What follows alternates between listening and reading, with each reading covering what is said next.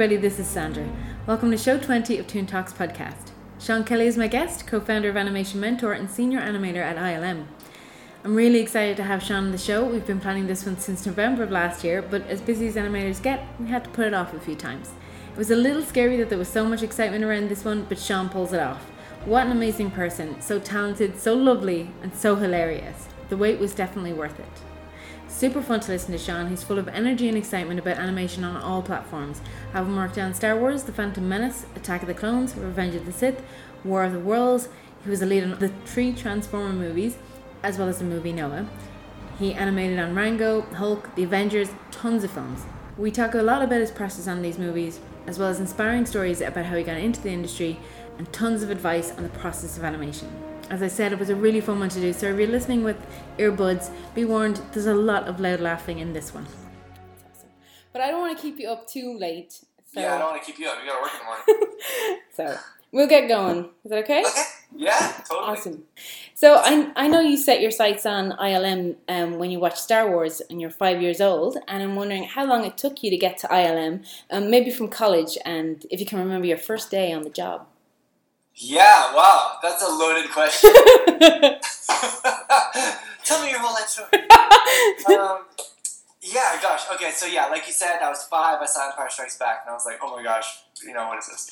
So, actually, that's actually my earliest, youngest really clear memory, is leaving Empire Strikes Back with my dad, yeah. And I thought that it was real. I was asking him, where is Hoth? And, how can you go see AT-AT walkers? And I was, so amazed by it. And my dad, I just remember him telling me, well, no, that's not real. Hoth isn't real. Hoth is made by artists. And I didn't know I wanted to be an animator, but I knew I wanted to be a part of making Hoth. That's what I wanted to do. And so, yeah, that was always in the back of my mind all through my childhood and growing up and going to school. And in high school, we had this exercise that was supposed to help us make goals in life. And so they told us to write down a career goal and make it almost unattainable. They said something just crazy. The idea being that if you aim for the stars, at least you get to the moon. Yeah. So I had heard that they might make more Star Wars movies. And this was 10 years before they actually made the prequels. But I wrote down, I want to work on a Star Wars movie. And then that seemed ridiculous, that it was impossible. But then all through college, I really made a conscious decision to make every decision based on, does this choice take me one step closer to Star Wars or one step further away from Star Wars? And that wasn't a good that wasn't a good way to live for my social life.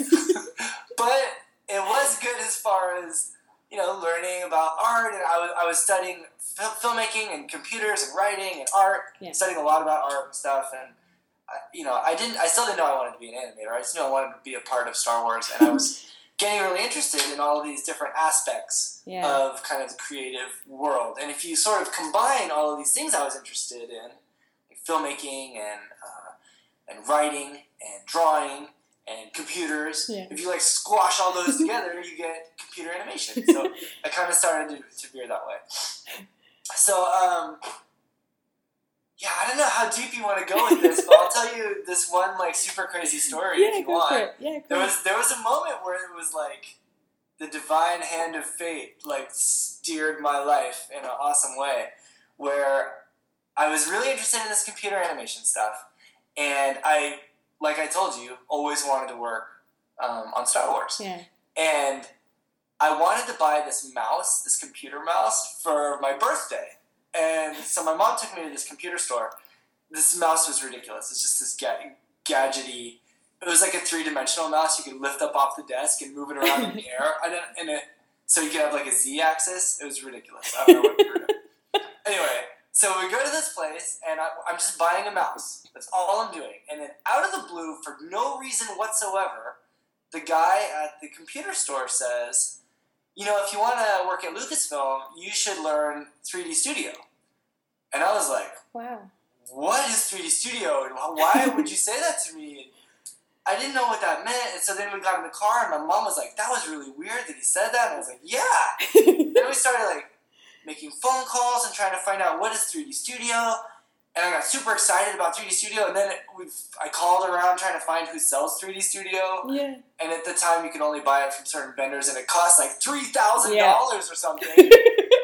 So I went on this huge roller coaster of excitement to depression that, okay, well, I can't buy 3D Studio. And then I found out that you can get it at a student discount for like way less. Yeah. Then the roller coaster went back up. I was excited. And then we asked a friend of the family about 3D Studio because he worked in video games. And he was like, oh, well, I'm a programmer, so I don't know a lot about 3D Studio, but I know that there's a guy at work that uses it. Why don't you come and I'll give you a tour of the studio? So I got a tour of the studio, and then this is ILM. Leaving, and I never had seen the 3D Studio guy wasn't there or something.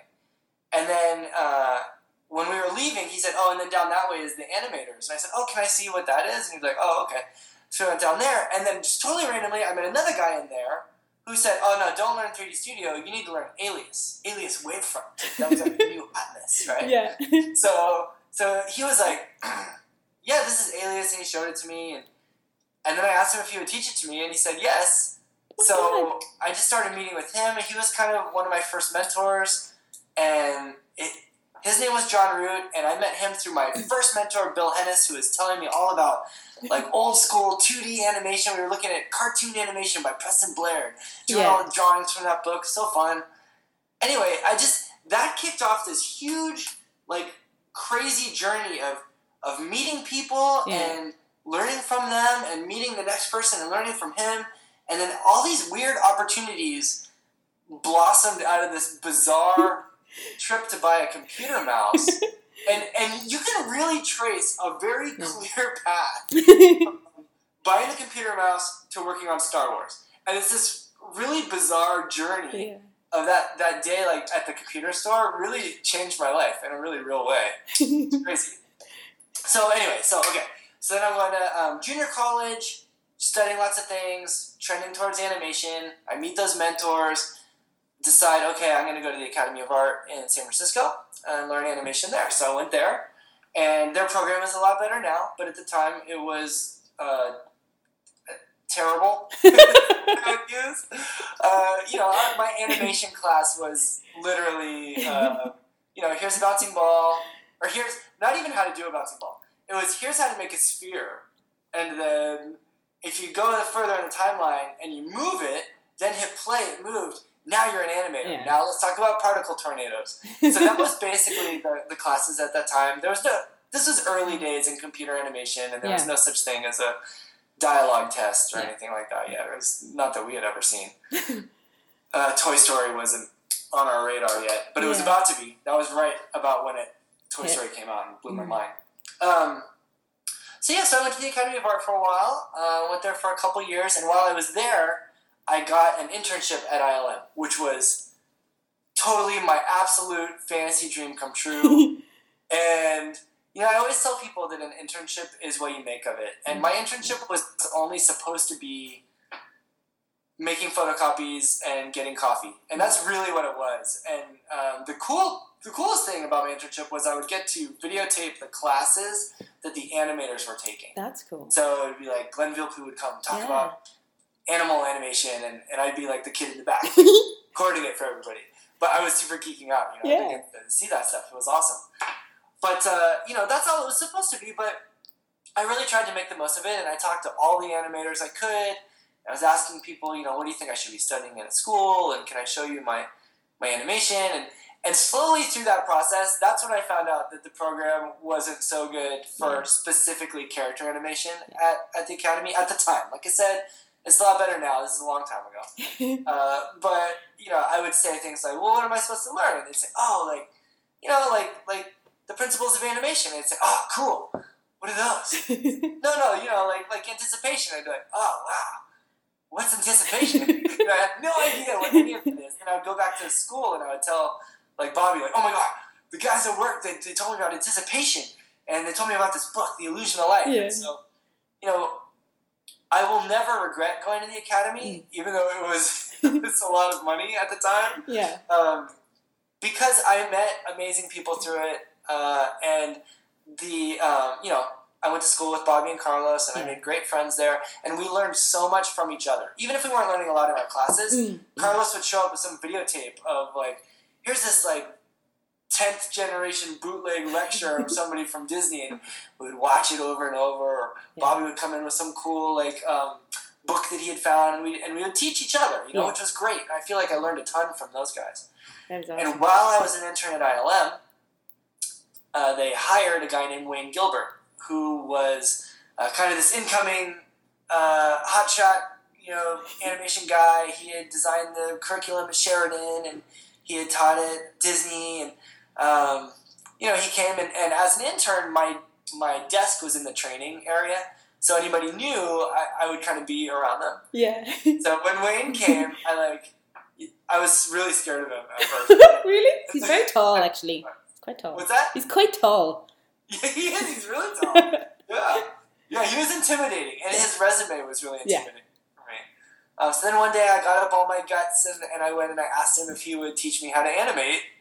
And he said, well, why don't you bring in your sketchbooks and let me see those? So I brought in just terrible sketchbooks. But I guess he saw promise in them. He saw potential. Yeah. And he said that he would teach me. So,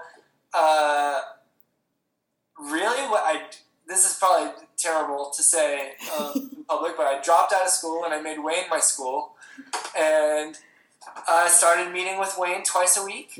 And he was teaching me on paper. So I was learning old school, you know, flipping pages and stuff. And I got a animation disc and my blue color erase pencils, and I was super into it. I loved it. That was really fun. I was never the best artist, but that was a really fun way to learn. And Wayne was unbelievably generous to me, and really took me under his wing. I became really close with him and his wife. You know, they're up, you know, in Canada near you now, so I don't get to see them anymore. But I really miss them. They were amazing, and he really changed my life, probably more than anyone else. Other than my parents. So yeah, he, you know, I would go to his house and we would, he would look at my animation, he would critique it, then we would all eat dinner, then he would give me some other assignment, then they'd go to bed and I would animate like all night at their house. And, you know, I became really close to them. They were amazing. Eventually I had a key to their house and stuff in a drawer in the room. You know, I really was there a lot, like learning animation. And, yeah, I mean, I just worked with him for probably close to 2 years. So my internship ended while I was learning from him. And when it ended, I managed to get a job working in video games through a guy that went to my family's church, Bill Hennis, who was my first mentor. So he worked in games. He kind of kicked all that off. Yeah. And he helped me get this job in video games at a place called Presage Software. And they mostly made kind of educational games. And I had a great time there, made good friends. And there I was more of a generalist, doing like a little bit of modeling, a little bit of texturing, but I also got to do a little bit of animation. So during the day I would get to animate in the computer, and then at night I would be furiously animating on paper for my Wayne Gilbert assignments. And yeah, I mean, my life was animation big time right then. It still is, but at that time, if I was awake, I was animating. That's really the truth of it. I was just kind of laser focused for those couple years, animating at work during the day, and then all night on my stuff for Wayne. And then once Wayne thought that my demo reel was good enough, we submitted it to ILM. And you got in? Yeah, I can't believe it, but I did. It's crazy. And getting that phone call, that was the most exciting. They called me at the games job. And that was a small game studio, so we didn't have our own extensions. It would be more like you call the general number, and then there'd be a pager that says like, Sean Kelly, there's a call for you on line 2 or whatever. Yeah. So I didn't want anybody to know that I had applied to ILM. And so when I got a call, which I never got calls there, I was like, oh my gosh, that might be ILM. So I ran down to the basement where there was this phone that nobody ever went down. I took the call down there. I was like literally jumping off the ground, going crazy down there when they said that I got this job. And then I hung up and I had to walk really calmly back upstairs. And I slowly walked out the front door and slowly walked down the street till they couldn't see me. This is before cell phones. And then I just ran 3 blocks to the nearest phone, and I called my mom and I called Bobby. And I was going crazy. Crazy! And it was like, I was so thrilled. So excited, especially after the interview process was really scary and intimidating and all this stuff. And so it was just such a huge relief that I had got there. And then just like you're experiencing, working in this big studio and surrounded by all these people with tons of experience. Yeah. Then you get in this new place and it's super scary all over again. But for that moment, I was just excited. What was it like to animate Yoda and all that after all these years? Was it really overwhelming, or was it just like you were too naive and excited to understand the epicness? No, I totally understood the epicness. I was really excited.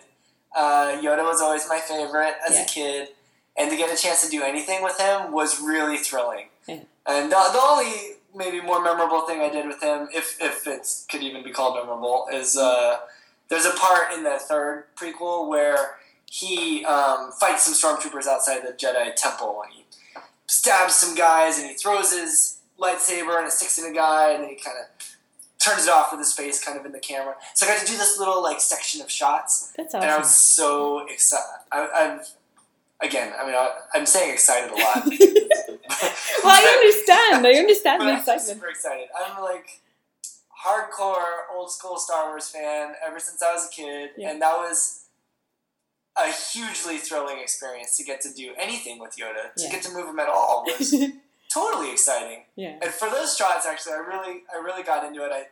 I had this idea that I wanted him to throw his lightsaber, and I went into the animation supervisor's office with a broken hockey stick. This is Rob Coleman's office. Went in there with a broken hockey stick as my lightsaber. I was jumping around. I remember I jumped up on a couch. I was like, he's going to jump like this. He's going to whip it back. And he's going to throw it like a frisbee. And he's going to run and jump on the guy's chest and pull it out and jump up his head. It's going to be awesome. And he totally laughed at me because that wasn't really what the shot was. But he said that I could try it. And somehow I managed to get that shot done. And nice. How long did it take you to do that? Oh, boy. That's a long time ago now. I don't know. Probably... Was it twice as long as you were bid to do it, or maybe 3 times as long? That was the third prequel, so I had worked on a bunch of movies by then. You had more experience. I wasn't quite in the newbie mode yet, or still, where I was, wildly overshooting with the defend. So it was probably it was probably a couple weeks for that shot. Oh, okay. Which is a more reasonable. Yeah. When I first started, though, the mids were... I was like, oh my gosh, how can you do that? I know, 2 weeks for a shot? That's crazy. Mm-hmm. But yeah, no, it's all good. That's what I'm thinking right now. But I know how it is. But I remember your blog post about, I think it was called Find a Mentor, and that for me was amazing and inspiring, and it led me to Animation Mentor. It led me to writing to my heroes and keeping in touch with Doug Sweetland and Mark Oftedal. Wayne Gilbert as well has been amazing to me since I've been here. He's a lovely, lovely guy, and Michal Kiley, a guy from DreamWorks. So I've met so many mentors. Due to that post, I just I write to people. Wow, that's really amazing to hear. It has changed my life. It has absolutely, when you get responses from your heroes and they are encouraging to you, it adds so much to your career. So I was wondering, you've talked a little bit about your mentors, but what advice would you have for other people to find mentors for themselves, even if they can't necessarily get to a school? Because I think it's a really important thing to do, to have a mentor. Yeah, it's hard. Part of the reason for Animation Mentor, when we first started talking about what that idea could be. At one point, it was going to be like a traveling circus. not a circus, but like a traveling roadshow thing where the people teaching would sort of evolve as it traveled around the world, and it would be more like a live thing. But then it became, as it kind of morphed into an online type of entity. Yeah. Part of the idea was maybe we can recreate this situation that I had with Wayne for people who don't happen to be sitting in Lucasfilm training when Wayne starts there. Where you're not at the perfect place at the perfect time. Yeah. You know what I mean? And be able to provide that to anybody, anywhere who wants it. Yeah. So that's a big part of what the school is about, is trying to recreate this experience that I was so blessed to have. Mm-hmm. So I do think having a mentor is important. And I realize not everybody can go to Animation Mentor, which is a place where you could have a mentor like that. Other than that, it sort of does kind of either boil down to being in the right place at the right time, or being tenacious like yourself, like finding these guys. It's not everybody has the courage to just find Mark Oftedal and just talk to him. It's so awesome that you did that, and I mean, it seems like that has been kind of a life-changing experience for you. Yeah, it obviously has. He's been amazing throughout the years. He's always looked at my reels over the years, and then when I got funding from my government in Ireland to get a mentor, I instantly thought of Mark because I have such a relationship with him now, So I didn't want to get something off of him for free either, even though he charged me pennies, But even just to have a beginning and an end and some kind of reward for it. But it's been amazing. I wouldn't have gotten Sony without it, and I wouldn't have met him if it wasn't for you and that blog post and Animation Mentor. So that really is amazing to hear. It really is. Yeah, it's cool. But yeah, I do think something having kind of the drive to chase something like that down or someone like that down. Mm-hmm. That's a pretty big. I don't know. It's like in one sense, it's a big indicator of whether or not you have the type of personality or drive to succeed in this industry. And on the other hand, it just shows a lot of courage in a great way. But it's rare. So there's not a lot of people doing that type of thing. Yeah. I remember when we were in school at the academy, multiple times we just cold called animators. We just called. I remember Tom Saint Amand was an animator at ILM, and he had also done a lot of work with stop motion. He's an armature builder and animator, and he worked on Nightmare Before Christmas and James and Giant Peach and Return of the Jedi. He worked on all these amazing things. Yeah. So we didn't even know how to pronounce his name. His name is Tom Saint Amand, and later I got to know him. We became friends when I got to ILM, but when I was in school, we called ILM and asked the front desk if we could be connected to Tom Starmondo. they figured out, do you mean Tom Saint Amand? And we were like, oh, yeah. Sorry. And then we just cold called him and asked him if we could take him to lunch and talk to him about armatures because a couple of us were in a stop motion class. And he said, yeah, sure. And we went and met with him, and he did all these schematics on napkins that they were the holy treasures that we kept, Yeah. And they were awesome. And he was, again, just really generous with his time, so nice to us, so helpful. Yeah. And that's just a guy that we randomly called on the phone. I'm not necessarily recommending that to everyone. I think that could have gone either way. Yeah. That could have gone bad. Yeah. Bad week for us.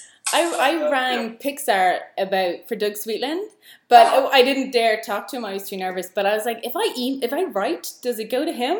That's I didn't want to talk to him. They're like, yes, it will, dear.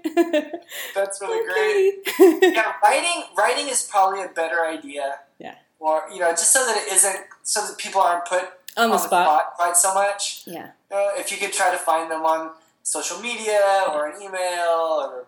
Even if you just send a letter to the studio and say attention, Doug Sweetland, it's probably going to go to him. Yeah. I don't think that there's anything wrong with Reaching that, out. as long as there's a fine line, right, between becoming a pest or getting a bad reputation. Yeah.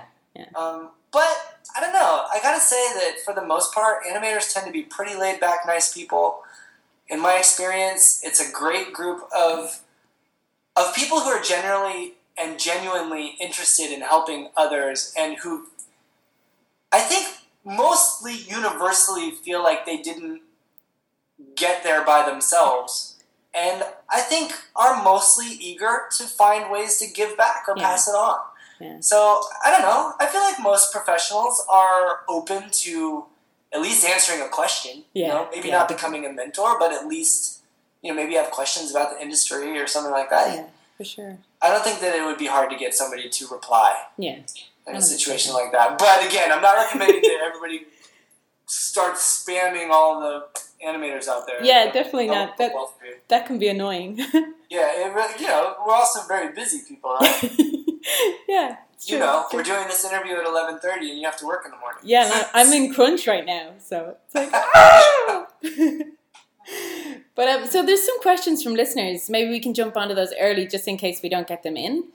Sure. And Avner Engel, who is an animation mentor graduate, I don't know if I pronounced his name right, he is sitting across from me in work, bearing down because he's super tall. Oh, that's cool. Yeah, he's one of the AM people. Say hello for me. I will.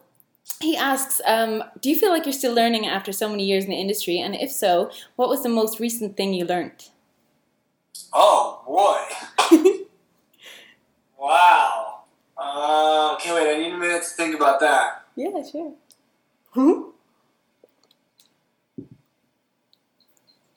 The thing that comes to mind is Mark Optenall. The cartoony animation type. Oh, yeah.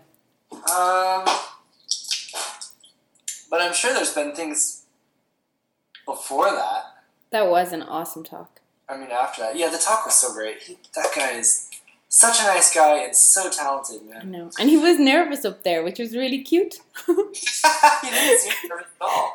I guess, I don't know, maybe I know about him. I'm like, man, you're so freaking amazing and everybody's in awe of you and you're standing up there and you're a little nervous. That's funny. Oh, that makes me feel better about my nervous. That's good. Okay, yeah. All right. Well, my answer to that question, yeah, I will always be a student. You know, as animation's way too deep and way too complex to ever know everything about it. Mm-hmm. So if you are sincere about your desire to become a better animator, then you're never going to run out of things to improve. You're never going to run out of things to learn about. Mm-hmm. At the very least, so there's like different aspects of that too. In one sense, you're constantly refining your art and your skills with kind of the nuts and bolts of the art. You know, learning how to pose a little bit better, or do, you know, these little things with the timing feels a little bit better or more real or more exciting or whatever. So there's like the nuts and bolts things, but then there's also what you're animating demands a level of expertise in something that you probably aren't that familiar with. Yeah. Often, right? So, you know, I am not a giant robot ninja, for example. So if I'm doing some crazy like ninja moves or something with giant robots in a movie, I need to go do a bunch of research to learn about these martial arts moves or fight mechanics or and then also kind of machinery types of things where like I went to a construction site and I spent all day recording kind of how the different tractors were moving around, how do the tank treads react to the wheels that they're going over, or like giant cranes that are moving, and when they stop, like how much bounce and recovery happens at the end of this crane arm when it comes to a stop. And I couldn't believe like how many times it bounced back and forth before it completely stopped. So, you know, things like that, you got to go out there and research it. And if I'm suddenly have to animate ballet, I don't know how to ballet dance, you know, but I need to learn kind of a lot about it in order to recreate that. So that's another sense that we're always learning. And then in some ways that part of the always learning is even more fun because it's applicable to other aspects of life. Well, kind of. I'm not like a ninja fighter, where I can do like crazy ninja moves on somebody. But you know, you do learn about things that it's just interesting to know, like being on an airplane and knowing a little bit more about how airplanes fly because I had to animate some spaceships and I wanted to fly around like airplanes. Do you know what I mean? Like, it's kind of neat. It's kind of neat to always be learning about the world that we live in and trying to recreate and kind of stylize aspects of that world. Yeah. So, yes, I'm still a student. I'm always going to be a student. We're never going to know it all. Animation's not... it's not like a finite and it's not defined in a way that it has boundaries and you can learn it all the way from beginning to end. It's not like a book that starts and ends, you know? It just keeps going forever and ever and ever and ever. Which is awesome and terrifying. Which is awesome and terrifying. Yeah, exactly. That's exactly right. You said that perfectly. But I think it's more awesome than terrifying. It starts off terrifying and awesome and becomes awesome and terrifying. That's what I think. And at first it was way more terrifying than awesome. And now it's way more awesome than terrifying. That's true. It's very true. Yeah. So I'll always be learning. And I guess the most recent things that I learned, like I mentioned, going to that Mark Oftedal class at CTN, I learned a lot in that class. It was about cartoony animation, which is not something I get to do a whole lot of at ILM. The cartooniest thing that we worked on was Rango. And even that isn't super cartoony. It's stylized, but it isn't Blue Sky stylized. Yeah. So that was really interesting for me. Like when he was talking about characters coming to a stop and the way that he'll have the upper body and lower body kind of going against each other to get that squash and stretch that lets the energy dissipate without having to do a big kind of rocking forward and then back recovery. It lets the recovery happen in this one spot in a cartoony way, but that energy doesn't disappear magically. It has somewhere to go, and I thought that was awesome. I was like, oh my gosh, that really stuck with me. I loved that. And then recently, I got to help out on Jurassic World just for a month and a half, and Glenn McIntosh is the animation supervisor on that film. And the way that he would do the dailies would be a lot like the Animation Mentor e-critiques, where he's showing our work and doing all these gorgeous drawings on top of them, and no one can draw a dinosaur like Glenn McIntosh, I'll tell you right now. Incredible artist, and a huge dinosaur fan, and if you combine those, it's amazing. He would draw these poses over the top of what you've done, and I feel like I learned a lot about posing, just all over again on that movie. I felt like I was a student again. I'm always a student, but I felt extra student on that movie. Just seeing if the tail is over there, and if I delay it way longer than I would have thought, and then it comes over, it does. It feels bigger and heavier, and the pose is a lot more clear. So I don't know. It was like going to school and dailies in there, which was great. That is cool. Matthew Loitering wants to know if he's your favorite student, and he also wants to know if you use. I will say he is a memorable student for all the wrong reasons. No, that's not true at all. He's a great guy. I'll put him in my top third. How about that? I'm sure he'll be happy with that. You can't say he's my favorite now. Yeah, I know, because it would just be offensive to everybody else. Yeah, come on. Yeah. No, he's a great guy and talented too. Cool. He wants to also know if you use much mocap in VFX, and if you do, what are the pros and cons? Oh, that's a good question. Motion capture is something that I used to... no one hated motion capture more than me. I was the king of motion capture haters. And now I've kind of come around to seeing that it has its uses. When best used, I think that it has its uses.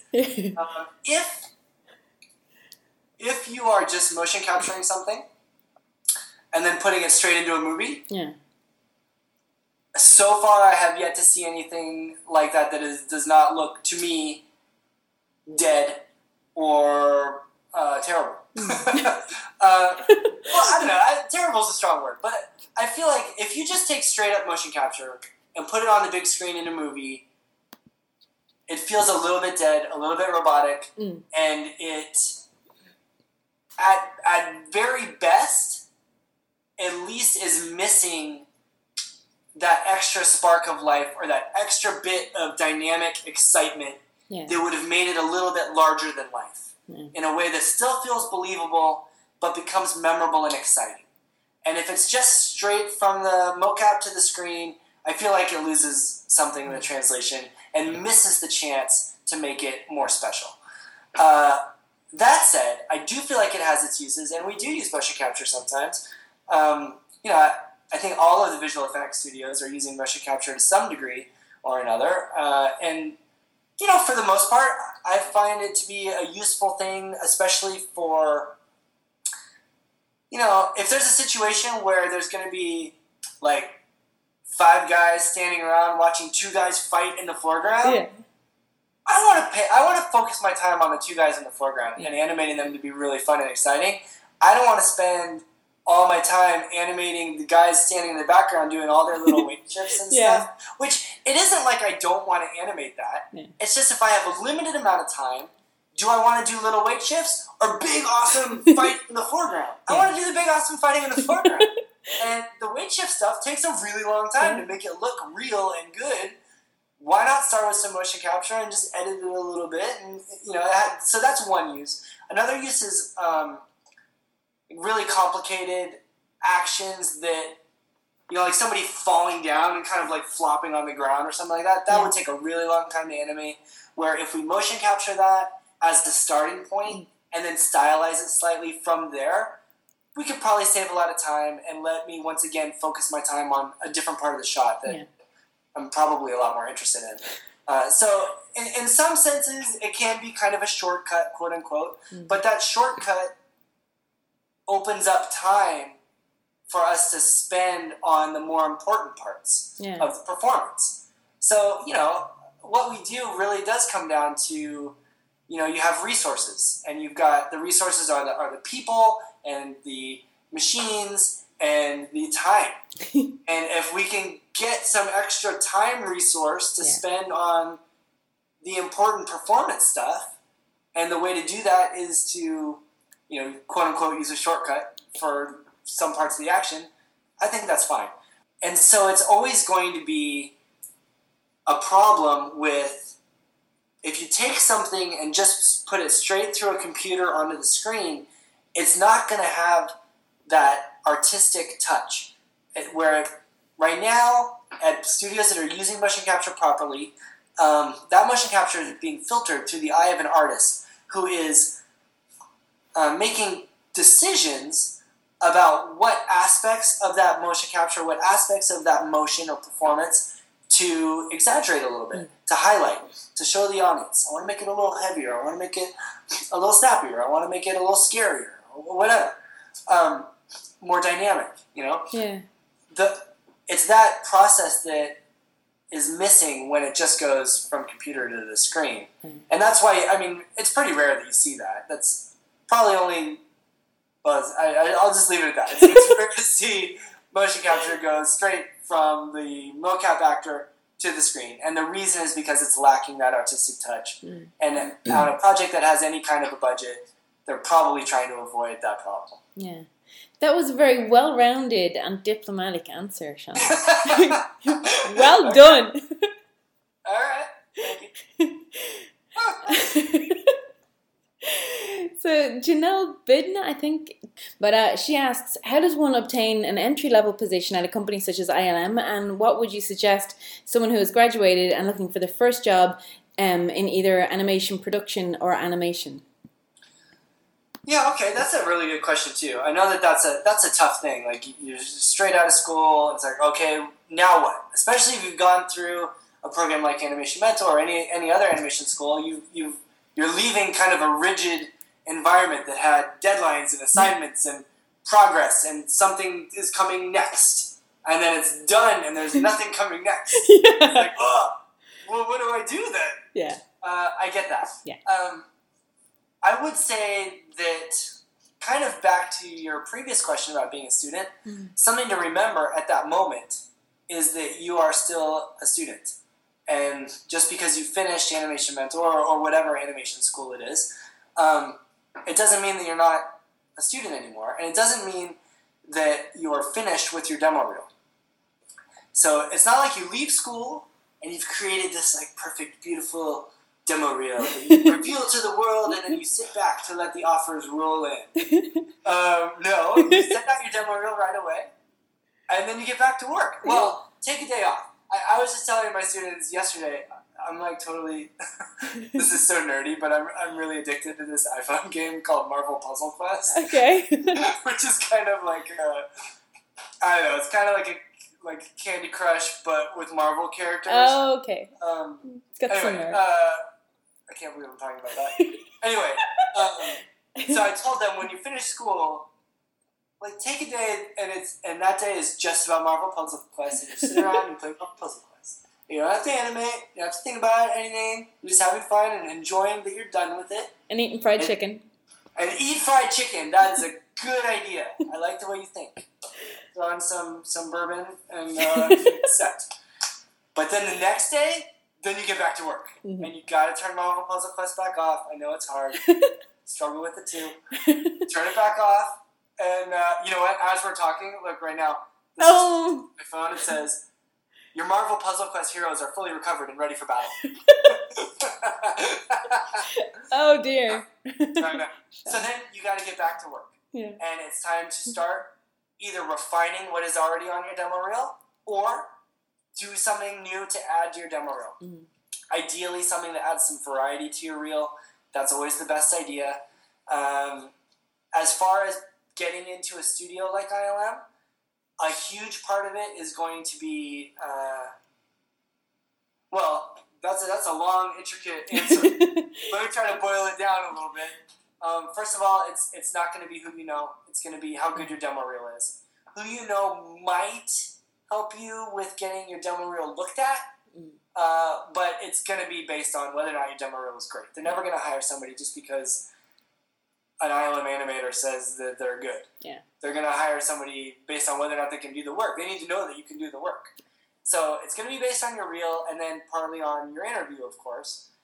So as long as you seem like somebody that will be able to work with and enjoy spending probably way too much time with during the end of the movie, that combined with a great demo reel, that's how you get in. But it kind of boils down to also like what do we want to see on a reel and what do other studios want to see on a reel. And demo reels, you do want to tailor your demo reel to the studio that you're applying at. You probably don't want to send the exact same demo reel to Weta and Pixar. You probably want them, they might have most of the same shots. Maybe what's different is more the order of those shots. But probably they have a little bit different content. Weta's going to be a lot more interested in the body mechanic stuff, but they're also definitely going to want to see acting, right? They're going to want to see performance work. Whereas, but they also would be keen to see more realistic style. Where Pixar, they'll be interested in seeing the realistic style and the body mechanics, but they're going to be way more interested in seeing performance stuff and a more stylized look, right, to the motion. So some of it is the order and some of it is the content, but you probably don't want to send the same reel to both places, which I know is hard when you're just it's very hard just out of school. You don't have a lot of content. Yeah. You know, your demo reel is 45 seconds, and that's the only 45 seconds you ever animated in your life. So I get that.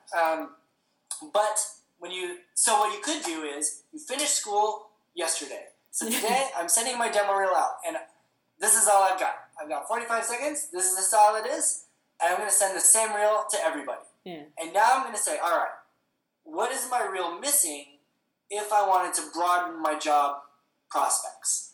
Well, I mostly focused on cartoony stuff because I really love Rio and I really love The Incredibles. So that was kind of what I focused on.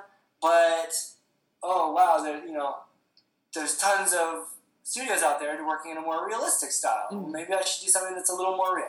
So maybe for that next assignment, you push yourself and to, flex some muscles in a style that you're not as used to and do something a little bit more realistic to add to your reel. And then I think for a while, you could still continue to be sending the same reels out to both types of studios, but they're getting more and more variety on the reels. Yeah. And then eventually, if you've got like 3 or 4 realistic ones and 3 or 4 stylized ones, then maybe you just, you send your 4 stylized ones and 2 realistic ones to Pixar, and you send your realistic ones and 2 stylized ones to Weta. You can kind of start to do that.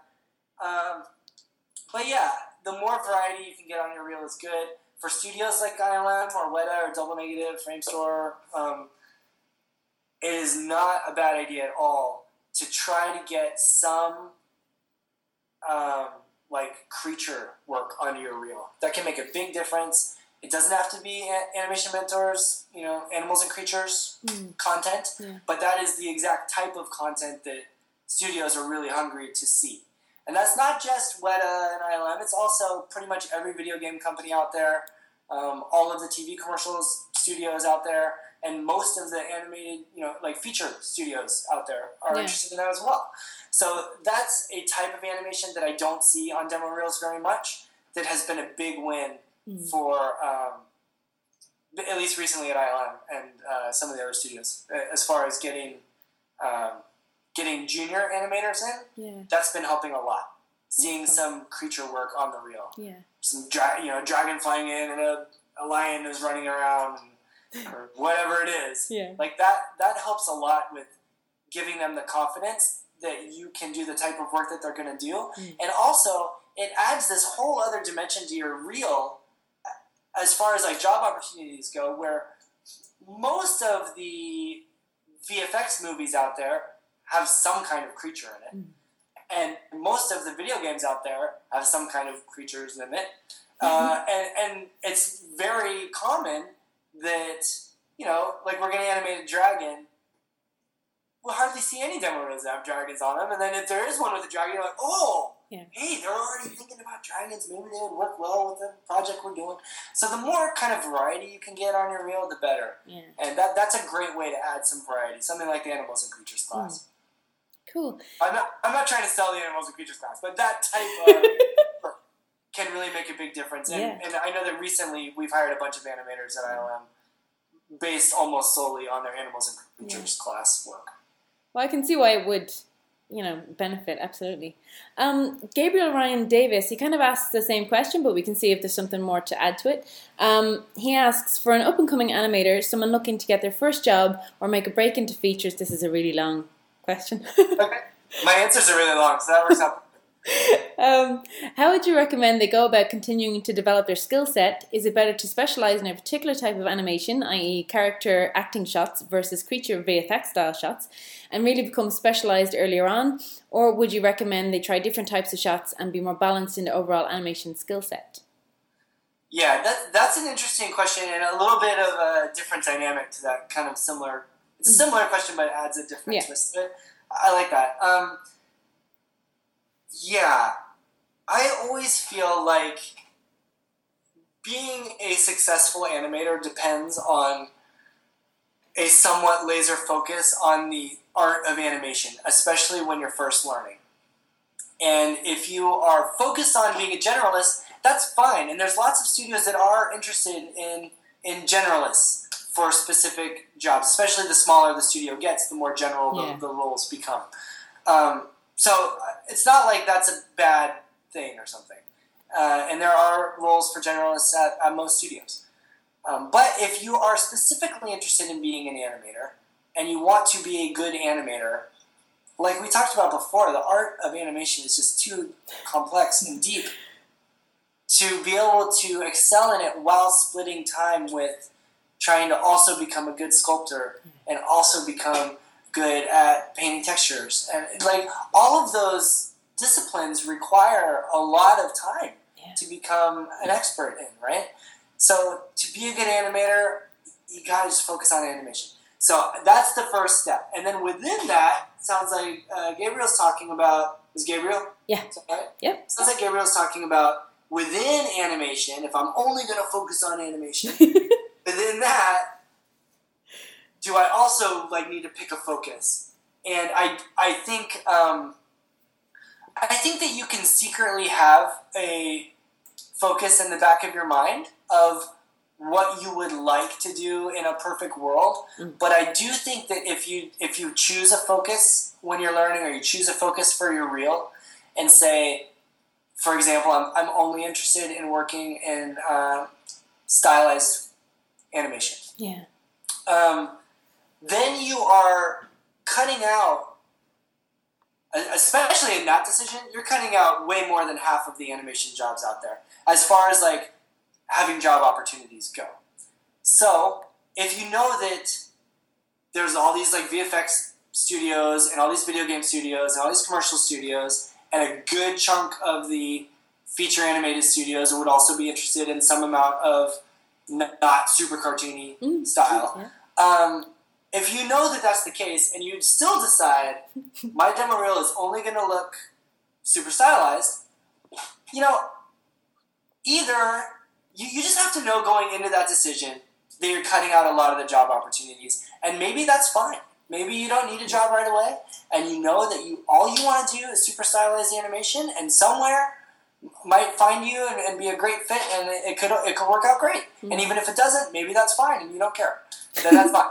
If your goal is to get a job and maybe work your way up to that place in time where you can say, well, I just want to do this type of animation, then I think it's a terrible idea to pick a focus for your reel. And instead, I would say the opposite, that you don't want to focus for your reel, you want variety on your demo reel, and you want to show that you're good at a bunch of different things. And that way, if the studio only wants stylized stuff, you've got a couple stylized things, and they're like, those are pretty awesome. And if they only want like realistic stuff, you got a couple realistic shots, they're like, oh, that's awesome. So you can really broaden your job prospects by having some amount of variety on your demo reel. That's cool. Well, I want to go back to something, because you were talking before about you were animating on Jurassic World and about the tail and stuff like that and pushing it. And I wanted to find out about how you push your poses, and particularly in terms of VFX, because it doesn't seem to me that you would have to push it that much, but evidently you do. So how do you go about pushing your poses? Yeah, for visual effects type of work, it's a lot of the same types of issues, just on a micro level.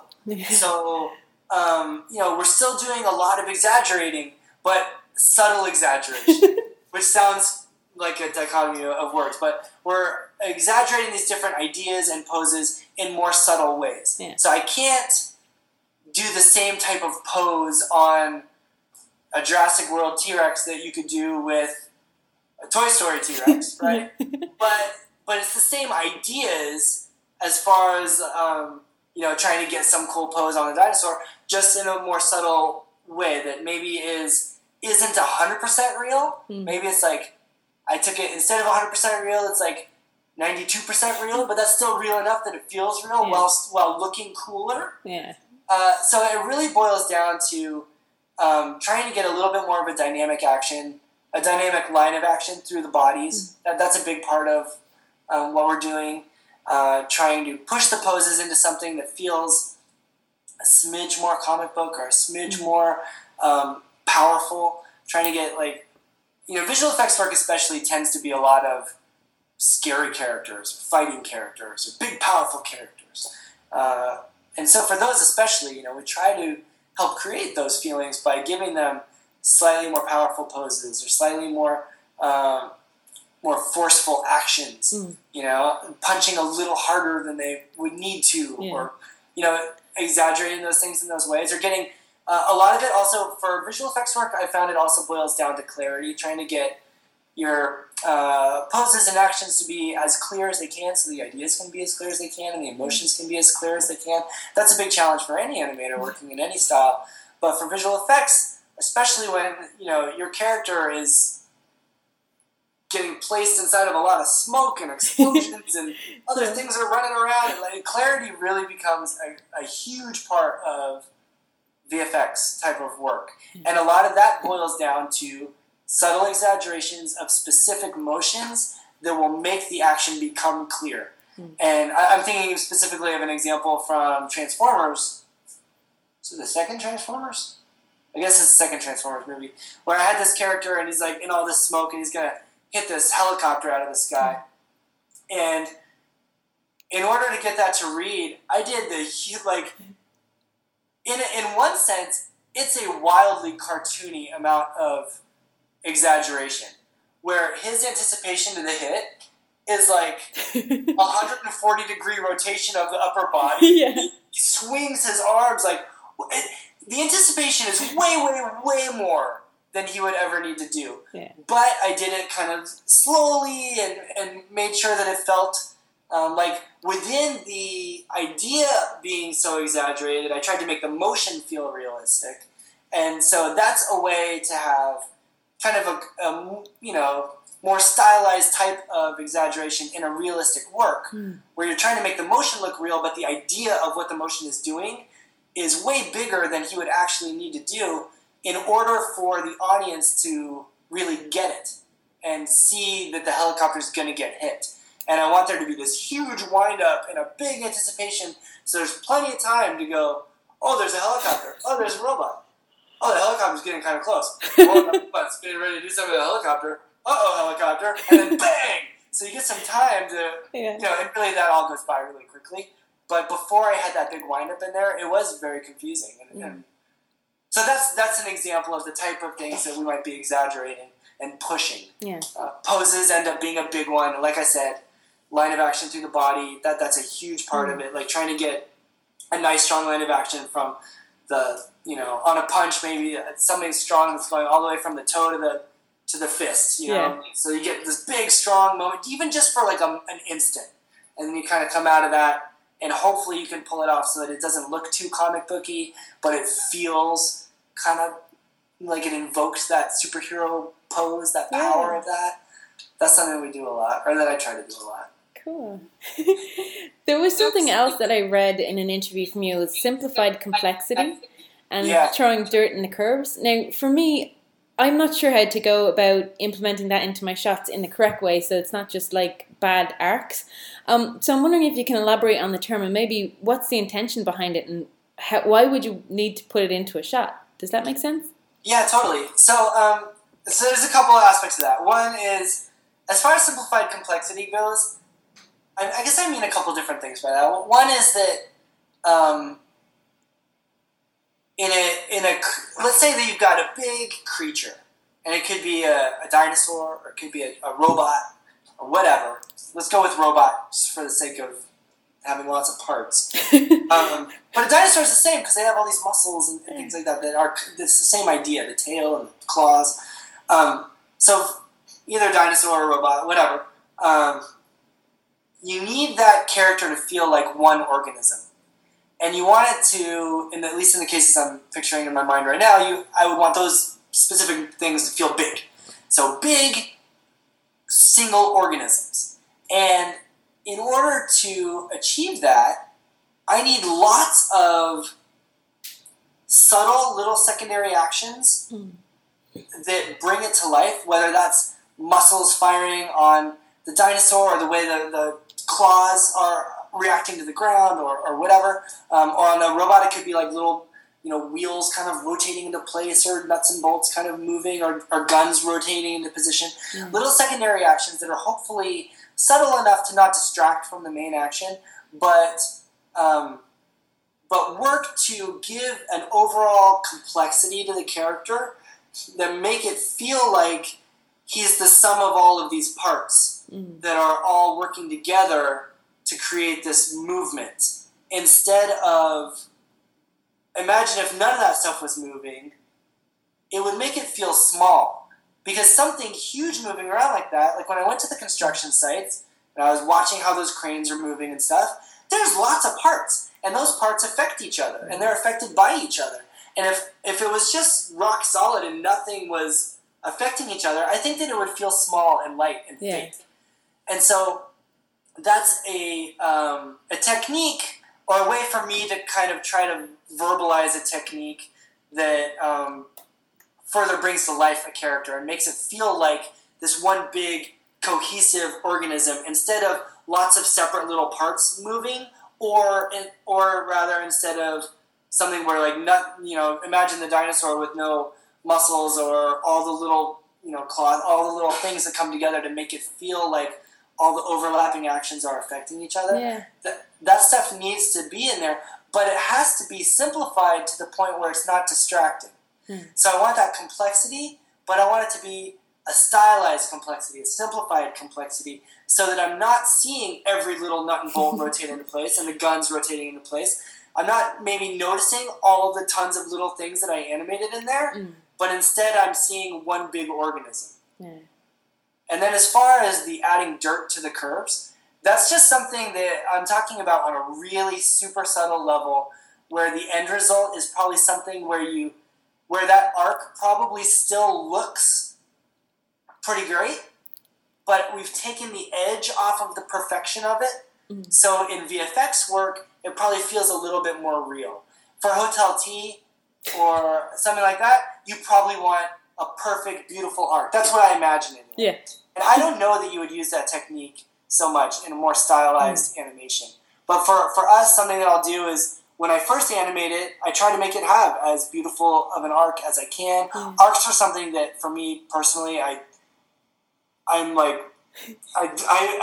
total arc Nazi for my shots. I'm trying to make all of the extremities be on like these nice arcs, and the nose is on a nice arc. I try to make everything on these nice arcs. That's a big part of how I animate. But then at the end, part of my polish phase is to screw those arcs up just a tiny little bit. Yeah. And what I'll do is in Maya, I'll just select a channel that I'm going to save a key on, and I'll hit play in my scene, and then I go to my hotkey where I save a key, and I just start playing a little song. Like that, and I'll stop it, and then bloop, it just put all these random keys on my curve, and then whatever I happen to put in there, I'll just go in and I'll move a keyframe up just barely, and I'll change the tangents of another one just barely, so I get a slightly wobbly curve instead of this beautiful line that I used to have. Interesting. And that serves to... It doesn't look all that different, but it can feel a little bit more real. Yeah. And for me, every little bit matters. Yeah, it's true. I've heard similar things about in Ratatouille. So I've heard this term about putting dirt in the curves in different contexts, and I was like, okay, it's kind of strange to hear about it in Ratatouille, but now I get what you mean in just those little bits. Okay, I see. Yeah, cool. I see. Well, of all the characters you've animated, which do you feel you had the most input into the final result of? Wow.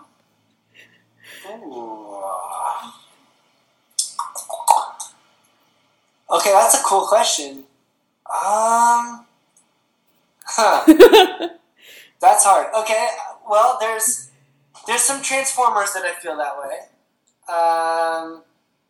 I had the opportunity to be a lead animator on all the Transformers movies, and so in that role, I've got to have an effect on a variety of the characters, which has been really fun. Yeah. I love working on those. It's a total blast. I'm a big fan of Transformers too. Okay, awesome. Right on. Well, they're a lot of fun to work on. Yeah. Not easy, but they're fun. That's one of those terrifying but awesome. Like, you know how animation starts off terrifying but awesome and becomes awesome but terrifying? Working on Transformers goes back to terrifying but awesome. So it can be really daunting. Yeah. But I think I would have to say there's a movie called Noah that came out last year. Yeah. And that has this very controversial characters, I guess. You either love or hate these characters. There's these big kind of rock monster angels, like these fallen angels in that film. And the idea is like there's these divine beings made of light, made of energy up in heaven. And they're like, oh, God, the humans are blowing it. We want to go help them. And God's like, all right, well, okay, you can go down and help them. But if you do, then you can't come back. And they're like, all right, dude, well, we're going. And he's like, okay, go. So they're like, okay, bye. That conversation is actually and they're flying down to Earth, and they're just in this energy form, and they slam into the ground, and they get corrupted immediately by the Earth, and kind of mud and lava rock sort of form crusts around their energy, kind of trapping them in these misshapen forms. And I think the idea in the movie is that only the creator can create something perfectly, and so they're like amateurs, and they kind of end up in these kind of messed up bodies. Yeah. So the request from the director was to make them look and move like nothing you'd ever seen before. Which, as an animator, is a pretty tall order, because everything moves like something.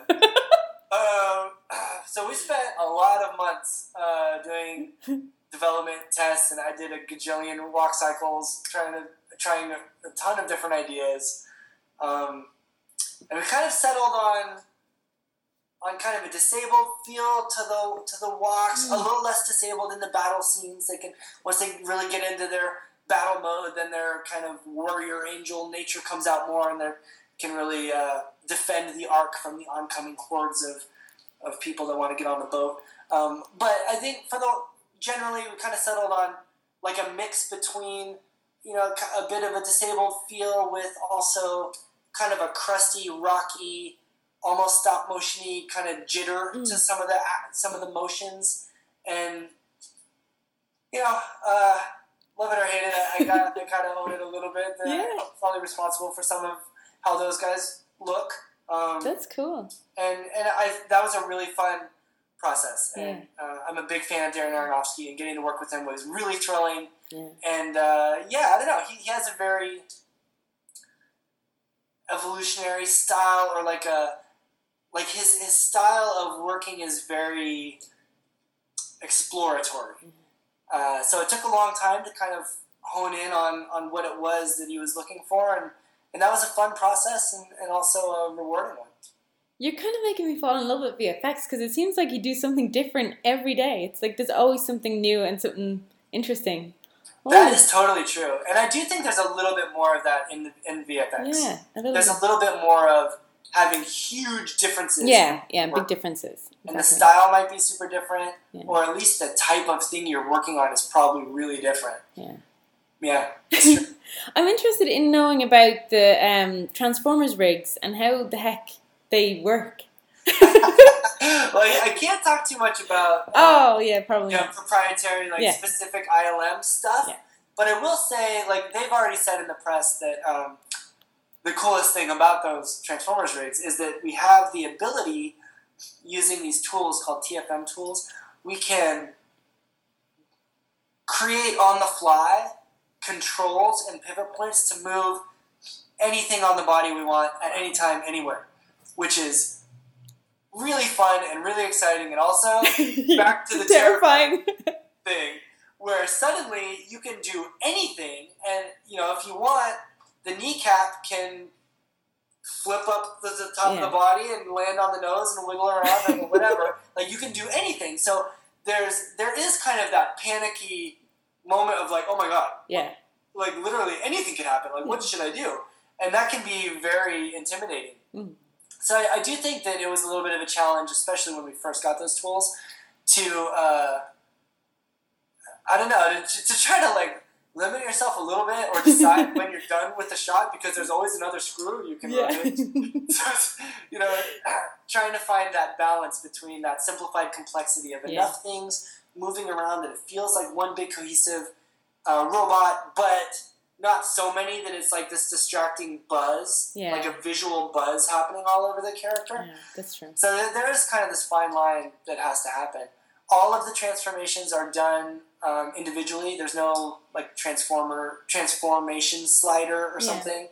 Every transformation is custom done to the, basically just trying to make it look as cool as it can look to that very specific camera angle.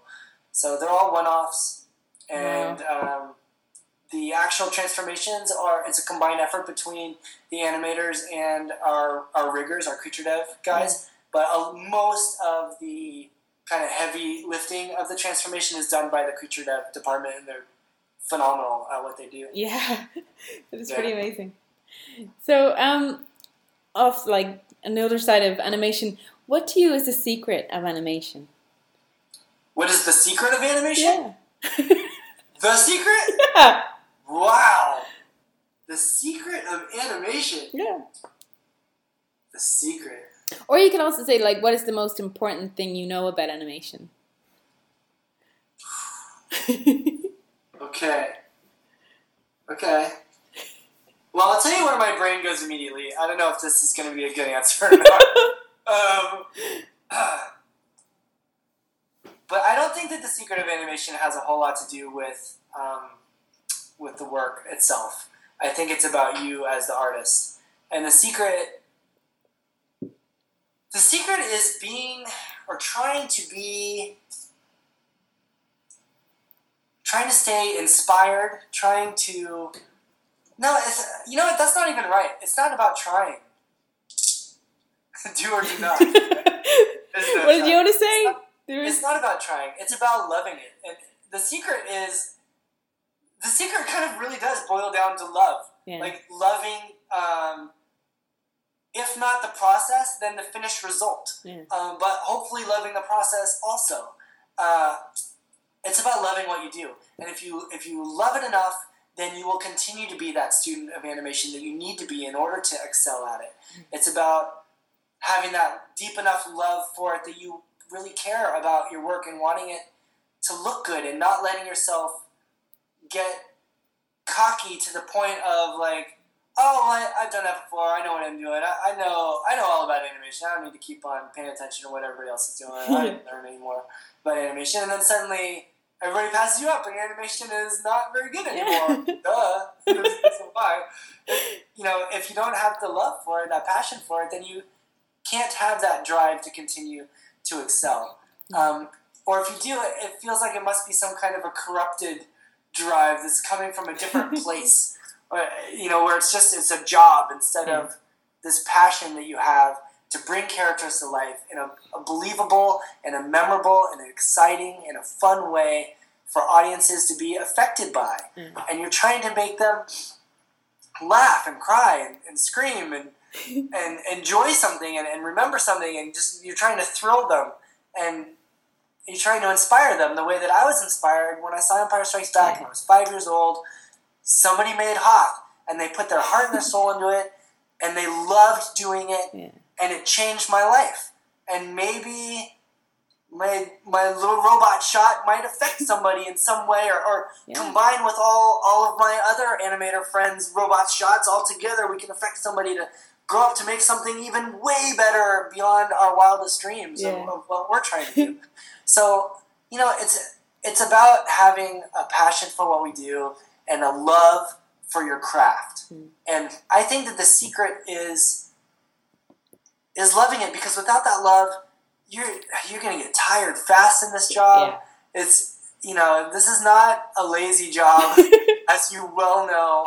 It's a lot of late nights, it's a lot of hard work, and it's endless study. Who signs up for something that the education takes the rest of your life? Not many people are eager for that. That's true. That's true.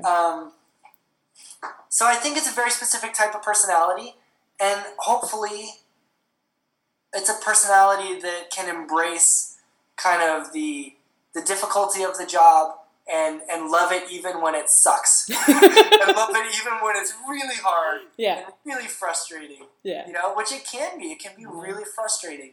It can be. Maybe you animate something that you love and the director didn't like it. You're like, what? Or it gets cut and the director likes it, but it still gets cut. Yeah, or it gets cut out of the movie and you just poured your heart and soul into it for a month and you're like, oh my gosh. Yeah. And you gotta just get back on the horse and animate some more. And that can be really hard. And how do you do that if you don't love it? You gotta love it. Without that love, I just don't know how it would be possible to keep up, let alone excel as an animator. And most importantly of all, to have fun and be happy doing it. So through those frustrations, you have to be able to come out of it and be happy. And I don't know. I do feel like there's some kind of nuts and bolts beyond love, like little things that you can try to remember that, I try to tell people that you are a tool. Don't forget that you are a tool. You are the animator's, you are the director's tool, the same way that Maya is your tool. And it's not your shot, it's his shot. And keeping that stuff in mind can help you avoid some of the more soul-crushing restrictions. And then also, something I've been telling people lately is to try to embrace failure and to fail big, fail spectacularly, be bold with your attempts and your decisions and try new things and don't just redo the same thing 10 times that you already know that you can animate because you're trying to impress somebody. Instead, push yourself and try something new and blow it and fail and learn from that failure and do something again that you get a little bit better and you fail again and you learn from that failure and you try something else and guess what? You failed again! So then you do it again and you get a little bit better and pretty soon you're doing good animation. So, you can't go through that process of failing spectacularly and kind of enjoying and appreciating that failure unless you love what you do and you have a dream and a vision of where you want to go and at least you love what you want to become, the work that you want to end up doing. And maybe you're failing right now over and over, but maybe eventually you'll fail less often. But guess what? You're probably still going to fail sometimes, and that's okay. And if you're not failing at least sometimes, then I don't know that you're approaching this art correctly. You got to try new things and push it. You've inspired me to show my shot now on Monday and just enjoy failing in front of my supervisor. I will love it. Fail spectacularly. Thank you, Sean. I'll do my best. Fail big. But you learn from it, right? Like, yeah, it's true. No, it's very true. Learn from that, and It's and I mean, even just like I said on Jurassic World, Glenn's doing these amazing drawings over the top of my work. I'm like, oh my gosh, I tried that. I didn't do it quite right. He's showing me a better way, and I learned from that failure. And I could have maybe taken a safer route, but instead, we ended up in a better place. Yeah, and that's what it should be all about. Absolutely. I feel every day with Abner keeps coming over and looking at my shop going, this part doesn't make any sense to me. Okay. Damn it! Okay. That's one of the best parts about our job, is that it's collaborative like that. Yeah, it's true. You know, it's not just, especially once you get to a studio, or if you're part of a school like Animation Mentor, or you're part of an online community somewhere else, then, it's not just you in your basement animating for your mom. Yeah. Like you're creating something for other people to see, and hopefully, at least eventually, you're creating something with other people in a collaborative way. And that's when you're really learning. Yeah, it's true. From the failures, especially. I have to say, say, because your boss not going to tell you anything about that failure. She's going to think it's great. I have to say, the Animation Mentor students or graduates that I met in work and like throughout, even outside of work, they're the ones best at giving feedback. They really, that's great. They're really honest, but also supportive and genuine about it. And most other people, even professionals, can't top the feedback from Animation Mentor students.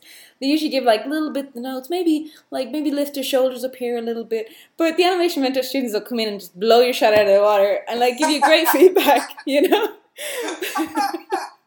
But in a great way. I love hearing that. Good. I love hearing that. That's great. I was wondering, how do you define appeal in animation, and if it's different in creature and VFX as opposed to character animation? Appeal is a tricky thing to talk about, and I feel like it means different things to different animators. Some people talk about appeal for character design. Some people talk about appeal in regards to little kind of acting quirks and secondary actions in the performance. Some people talk about it in terms of facial performances. I've heard appeal talked about in terms of kind of anything that is entertaining to the audience. Yeah. There's appeal maybe in a Transformers transformation that maybe doesn't have a whole lot to do with, or maybe it's even in spite of character designs, or maybe it doesn't have a lot to do with, specific acting ideas or whatever. But it's just cool to look at. It's like big things slamming around and boom, oh my gosh, it's a robot. Like there's something. To me, there's something exciting and appealing about that. And I don't know that it's necessarily different between VFX and feature animation as much as it's different between animators and just how they choose to think about that word. That's of all of the principles of animation. That's the trickiest vocabulary-wise. The one that people have kind of the most personal response to, I find. For me, appeal is more about, it's almost like this intangible quality of coolness or something. I think about appeal in terms of, if I'm trying to think of does my shot have appeal, what I'm really thinking about is anybody going to remember this shot? And if not, why not? And what can I do to make them remember this shot? And trying to make something dynamic or exciting or powerful, or some little idea that I put in the shot that I don't know, or maybe I made it slow motion for some. I want you to see this guy's eye pop out or some crazy fight move. Appeal for me boils down to the thing in the shot that makes it memorable and entertaining. Yeah, that's true. I want to just check in with you. How are you for time? It's totally up to you. I'm fine. I'm not going to bed right now. It's up to you. But if you want to end it, that's fine too. No. We'll keep going for a little bit longer, if that's okay. Cool. What advice do you have for coming up with ideas? Do you keep notebooks, or do you watch movies, or take stuff from life? How do you come up with ideas? Yeah, as far as coming up with ideas, I think a lot of it boils down to soaking up the world around you, just like you said, and trying to stay inspired. And for me, it's important to get away from animation sometimes and do the things that I love that get me inspired or got me inspired to do this in the first place. And I read a lot. And I love novels. I read graphic novels. I love TV. I'll go watch like Game of Thrones or what. I just watched Daredevil. It was pretty awesome. I shouldn't spoil. There's one thing about it I didn't like, but I'm not going to spoil it. Otherwise, awesome. Or I've got things up above my desk that inspire me. Sometimes it's just like looking up and remembering, like, oh, that's really neat. Or I've got a little like R2D2 up here, or things like that remind me of it. Oh yeah, there's my Yoda. Okay, cool. So it's like trying to stay inspired to the point where like your inspiration gas tank doesn't run out. Yeah. And that might mean going to the zoo or going to the beach or doing or playing with your kids or whatever it is that like refills that gas tank. That tank can run out, and you need to stay inspired, both so that you have the stamina and excitement to power through the amount of work it takes to get these shots done, but also so that you can file away in this little filing cabinet in your head all of these things that you observe. Mm. And observation for animators is such a huge, important part of what we do. And being observant isn't just a casual,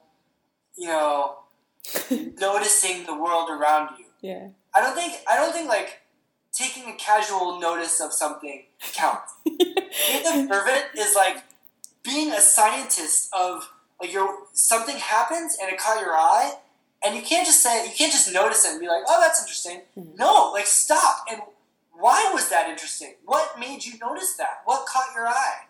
About, maybe you walk past somebody and you're like, oh, that person's interesting. Like, why?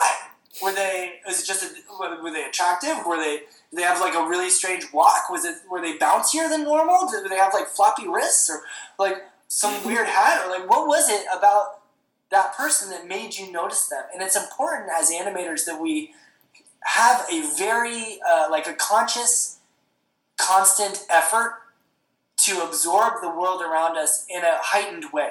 Mm.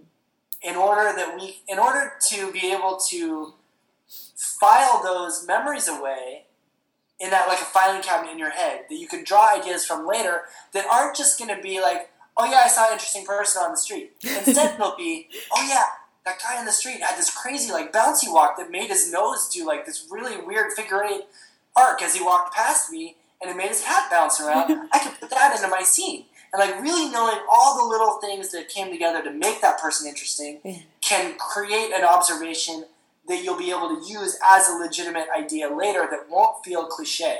Mm. And it'll feel real and unique. And that's what will make it interesting and memorable. And that's part of appeal, right? Yeah.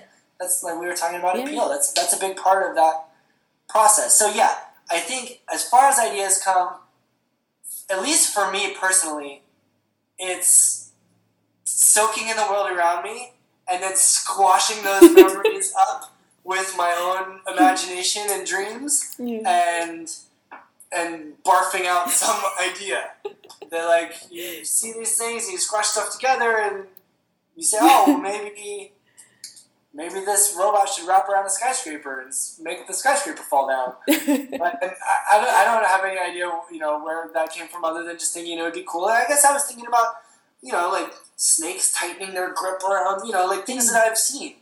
Yeah. And how that might translate into a big, exciting action in a movie. For something like, for a shot-specific example, how I will approach the ideas fades. In Noah, there's a scene that I did, like kind of a long scene where there's a 360-degree camera that orbits around one of those rock monsters who's just smashing tons of guys that are trying to get to the Ark. And so I just made a big, long list of all the ways I could think of that this guy could kill someone. So violent. It's morbid. But it had to be violent. It was like, this needs to be a big, violent shot of this guy killing all of these people trying to get to the Ark. So I made a big list of, he can stomp on a guy, he can smash a guy with a rock, he can throw guys, he can, whatever. I made this big, long list. And then I just tried to figure out how many frames would I need to fit all of these deaths in, and then within the frames that I can get, like how many of these ideas can I actually fit in there in a way that my favorites of them will read, and then trying to just kind of pepper in lots of other deaths just as kind of that simplified complexity, but also just trying to create a feeling like he's this windmill of death that's just going to just like kill everybody. And no matter where you look, I want you to see that he's killing someone. He's got like 6 arms and he's smashing people everywhere. So I just made this big list, and then I pitched the whole list. And I said, you could do this and this and this. And I got all of them in there except for one, which was he's made of rock. And I thought it would be gross, but maybe a cool death if a guy got on his back. And then he could kind of lift his arms and flex his back muscles, his scapula, and crush him together. Yeah, and squish the guy. And it's in the rain, and I just kind of pictured like bloody rain sort of dripping off of his back, which is it's really gross. But it actually is a really cool idea, and they didn't let you do it, no? Yeah, that one I think was... I can't remember if... I remember that they laughed when I proposed it. I don't remember if they ever came around to letting me try it, or if it was just a matter of I didn't have enough time to fit in every idea. And trying to... The other big challenge for that, and especially in VFX, the other big challenge is trying to... The puzzle of which of these deaths will read from what angle in the shot. Mm. Because the camera's going all around him. Yeah. And he's also turning around during it. Wow. So trying to figure out, like, well, a kick would read really well here, and picking a guy off of him and throwing him would read better over here. Mm. And so trying to put that puzzle together was really super fun, but also not easy. That's mad. Like, how do you work with a moving camera and then animation and everything? How do you plan that shot? Yeah, well, that shot in particular was slightly easier for the camera because I got to animate the camera for that shot. So there was no play. It's a completely digital shot. Pretty often in visual effects, you can't change the camera a whole lot, if at all. Yeah. And in those cases, it really does just become a puzzle of trying to... create actions that feel like they are causing the camera motions. So trying to make it feel like the cameraman and the monster were on the set on the same day, and if the camera like jerks or something or moves to the right, I need to figure out some kind of action or fight movement that would make the cameraman look over them. Yeah. So that's part of kind of the fun puzzle of what VFX work is. For that Noah shot in particular, the camera I animated myself, but we did kind of get a buy-off on the camera before... I mean, the animation was really rudimentary when I got a buy-off on the camera. Yeah. So it still kind of became that same issue where I couldn't change the camera much. Yeah. I could sort of barely change it when I needed to, but not much. So it did become this big puzzle of, well, what will read well when? Yeah. That's kind of where you have to start in a shot like that, because clarity is such an important thing in these movies. And again, a lot of times the shots aren't set up in a way that helps you clarity-wise. For that Noah shot, it's dark and it's raining and he's made of gray rock and he's standing on a gray ground with like gray guys all around him in the background also fighting. Yeah. So I'm trying to do kind of more broad actions on the guys in the background so you kind of feel like they're wailing away on guys, but then the dude in the foreground, just trying to plan his actions in a way that'll read really clearly and have things like kicks happen more in profile, so that we can really see the leg swing out. Yeah. Things like that make a big difference. And planning-wise, I would go in the acting room at work a lot. In front of them, there's these big mirrors, and I would just kind of stomp around and imagine killing lots of guys and what would the timing be like. And then I filmed myself a bunch of times to see what read best when, and I only have 2 arms, so it's not like I can do it, but he's got 5 arms and then a little nub that can't do anything. So, he's got 5 arms to kill people with, and I need to figure out, plus his feet and legs, and have him squish some guys. I don't know if you've seen it, but... I haven't. I will now, though, because it sounds like a lot of fun. In a weird, morbid way. Yeah, a lot of the work we do is weird and morbid. It's a good description of about half of the movies I've worked on. Yeah. What would you say was the most difficult shot you worked on? You know what? It's probably that one. Shot. There's a few. There's a shot in Transformers 2 of, again, another kind of 360-degree camera orbiting around of a character called Devastator waking up, and he's a really huge Transformer bad guy made out of all these different tractors, Constructicons for nerds out there, who come together and he becomes this giant creature. Yeah. And so trying to figure out how he transforms and wakes up and turns on, and how all of those secondary actions on him are going to work, and then how he wakes up. That was a really hard challenge for me. But the Noah one was the bigger challenge because it's a long shot. I forget how many frames. It's a lot of frames.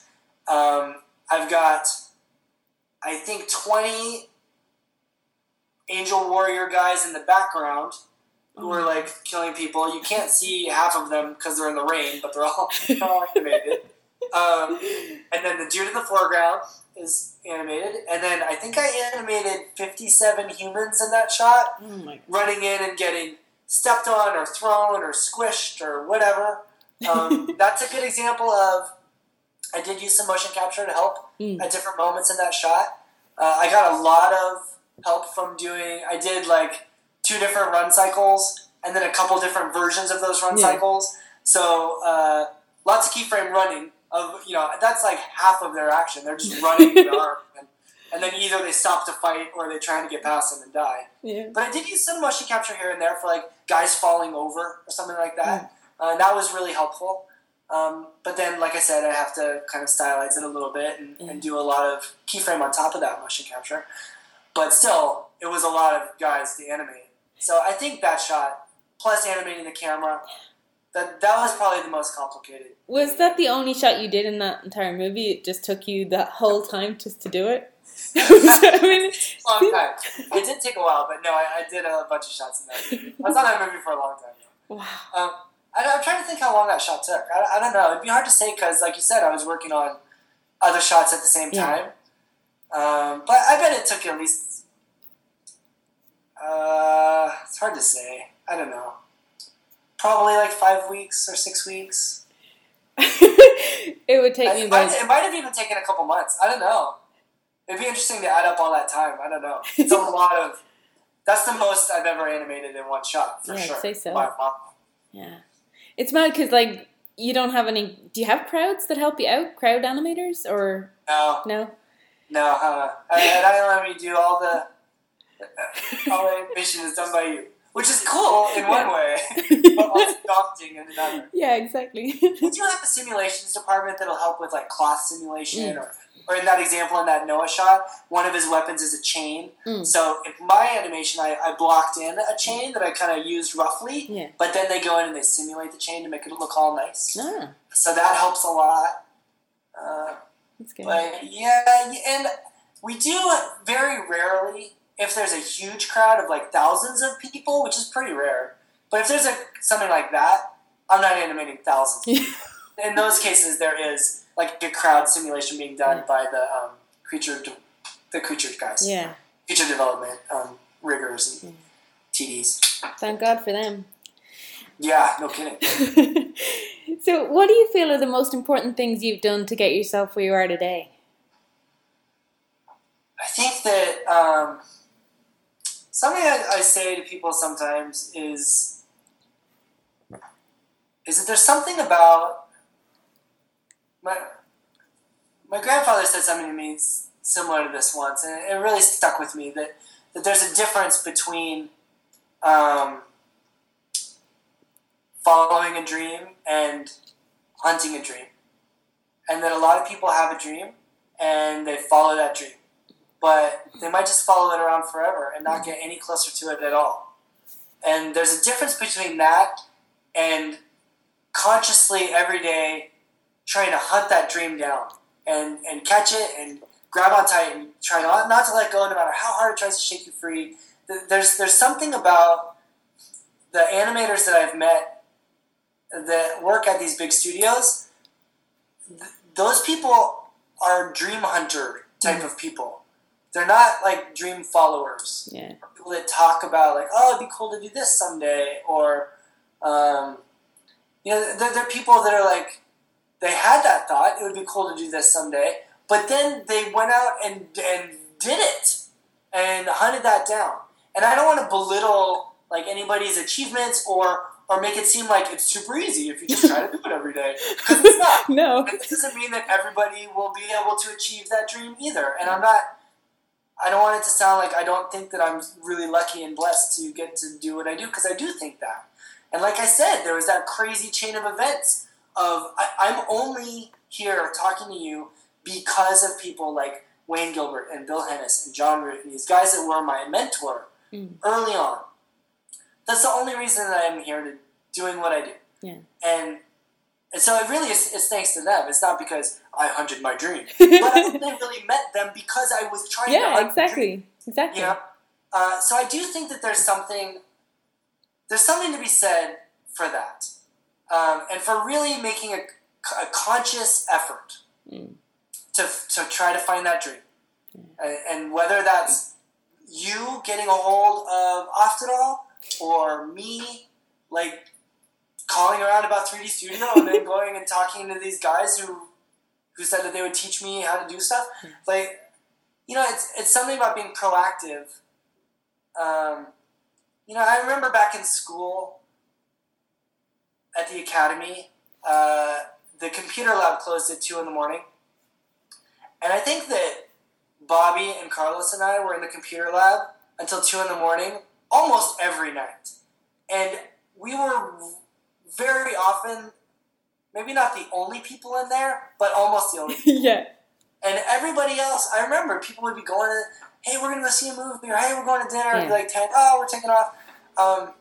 And, you know, we're going to but I don't think it's a coincidence that, you know, Bobby and Carlos went to Pixar, I went to ILM. There's something about, like, having that drive and that focus, you know? And I think that getting that focus is a part of wanting to hunt that dream down, to be a dream hunter, not just casually following a dream around for your whole life. Definitely.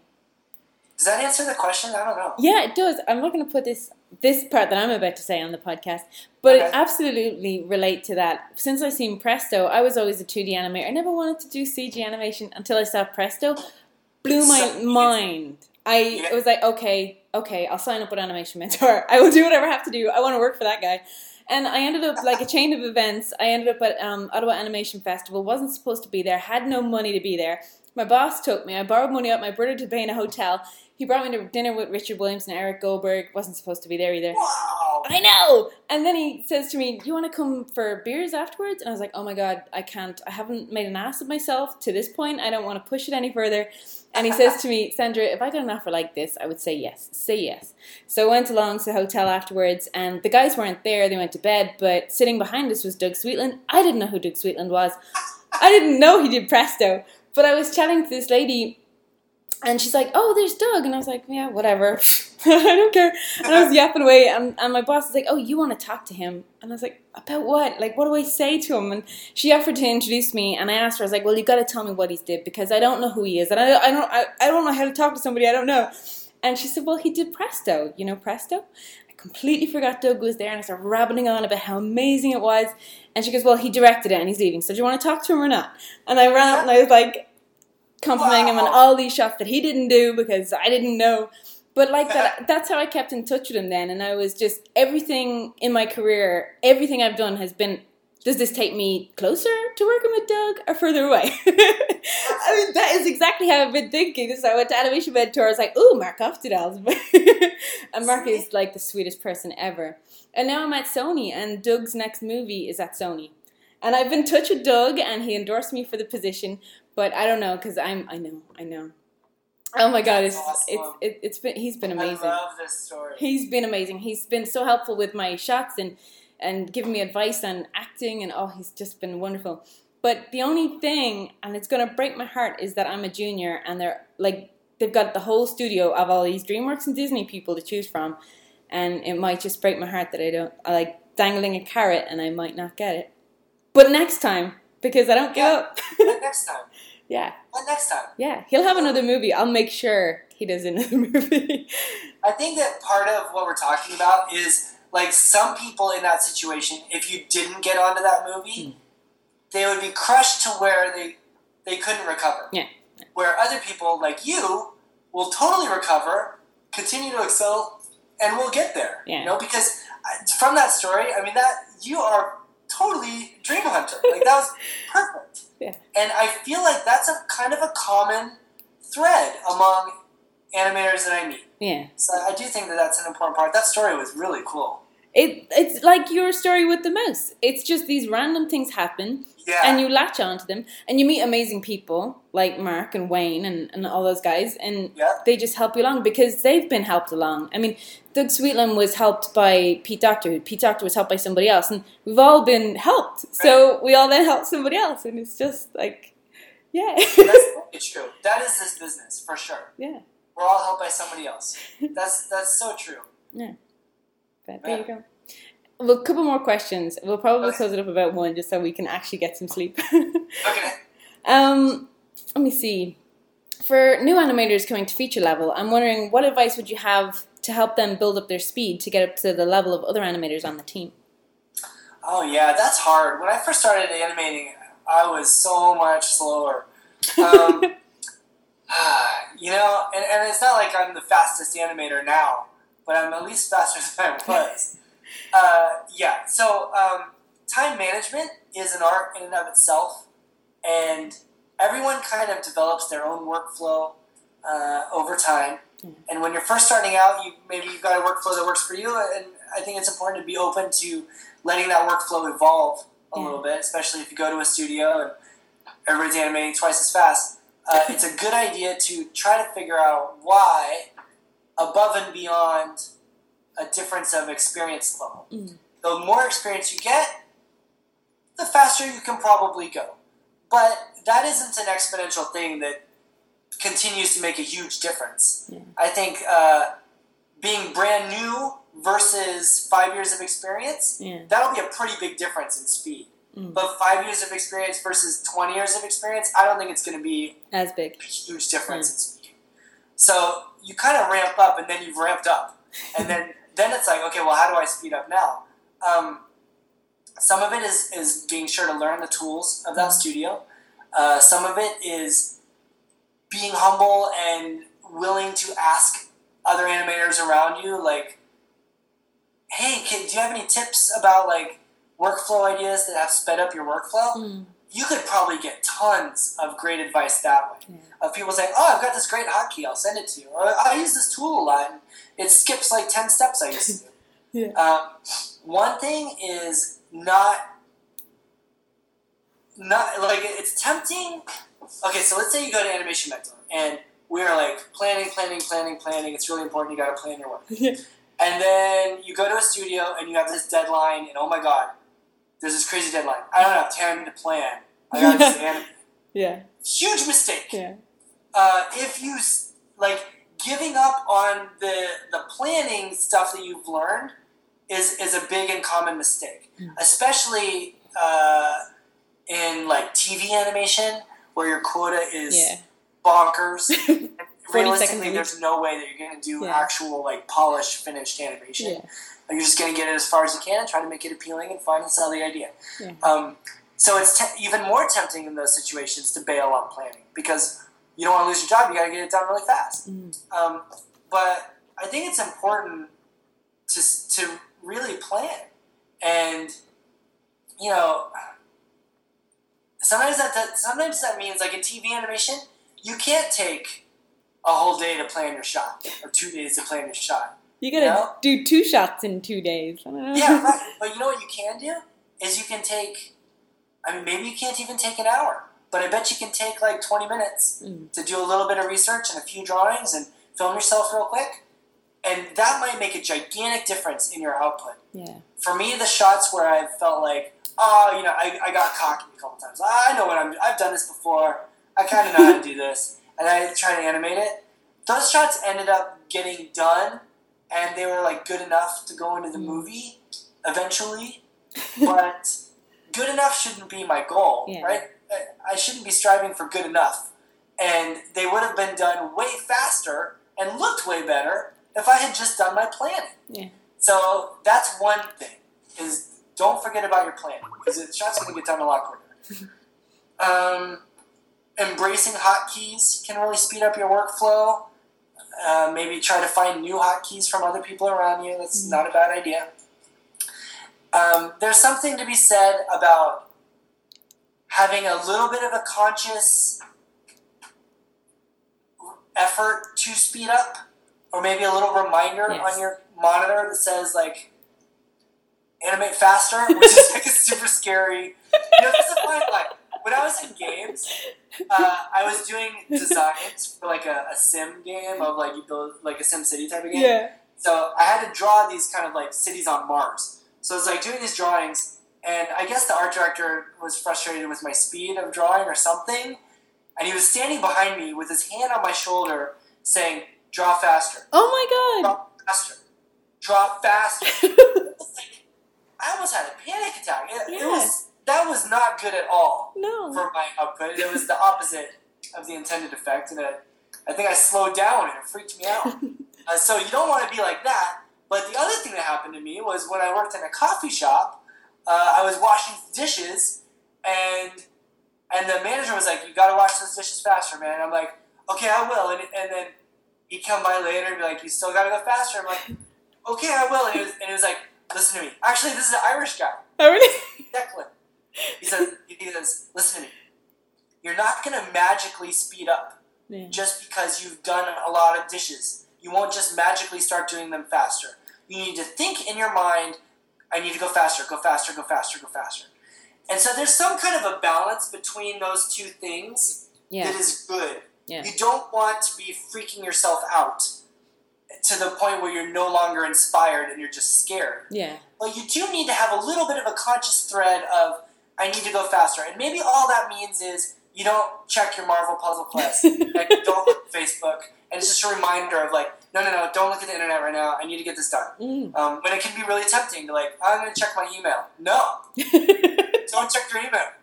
They can wait a little bit. If it's super important, they're going to call your desk. Yeah. Just don't check right away. Or at least limit the number of checks. Yeah. Another thing that speeds up my workflow, somebody gave me this advice once, and it was great advice, was look at your animation, like look at a render of it, you say your Play Blast or whatever, your test render, and write down all the things that you see, like do a little e-critique for yourself, like, oh, I need to fix this and fix that and fix this. The tip that I got was, don't re-render it again until you've done all of those things on the list. Then re-render it and look at it again. Because you lose time when you fix one thing, and then you render it, and you look at that one thing, and then you fix that thing again, and you render it. Yeah. You're losing a lot of time every time you wait for the Play Blast, and then review the Play Blast, and think about the Play Blast. Instead, fix all 5 things, Play Blast at once, and look at all 5 things. And you can save some time that way too. That's true, because sometimes the Play Blast can take 5-10 minutes in my current case. Oh, here's another one. Don't be precious with your work and hide it until you reveal the beautiful shots, right? Instead, save time by pitching ideas with either thumbnails or video of yourself or in person jumping around on a couch. Yeah. Pitch the ideas before you animate them. That can save days and days and days of time. Yeah. That's fun. Another thing is once you are blocking it in, if you've made significant changes or are at a moment where you think an idea might be working but you're not quite sure, go show it in its rough form. Because probably your supervisor or lead can envision where it's going to go, where it can go. And that can also save you a lot of time, not getting everything 80% done before you show it for feedback. Yeah, that's really tough. That's what I was trying to do when I first started here at Sony. And the fact that nobody knows who you are and you're about to show them crap, really, as a first pass, it's nerve-wracking. And you don't want to do that, but I also know you have to show early. Don't hold on to it. Don't hold on to it. So it's a good one. I mean, they know, even if they never saw your demo reel, they know that because you work there, you must have had a pretty good reel. Yeah. So they're going to give you some credit right off the bat. Yeah. Even if they don't know your work and you're showing them really crappy, super rough ideas, it's good to say, this is really rough. But, here's some ideas, what do you think?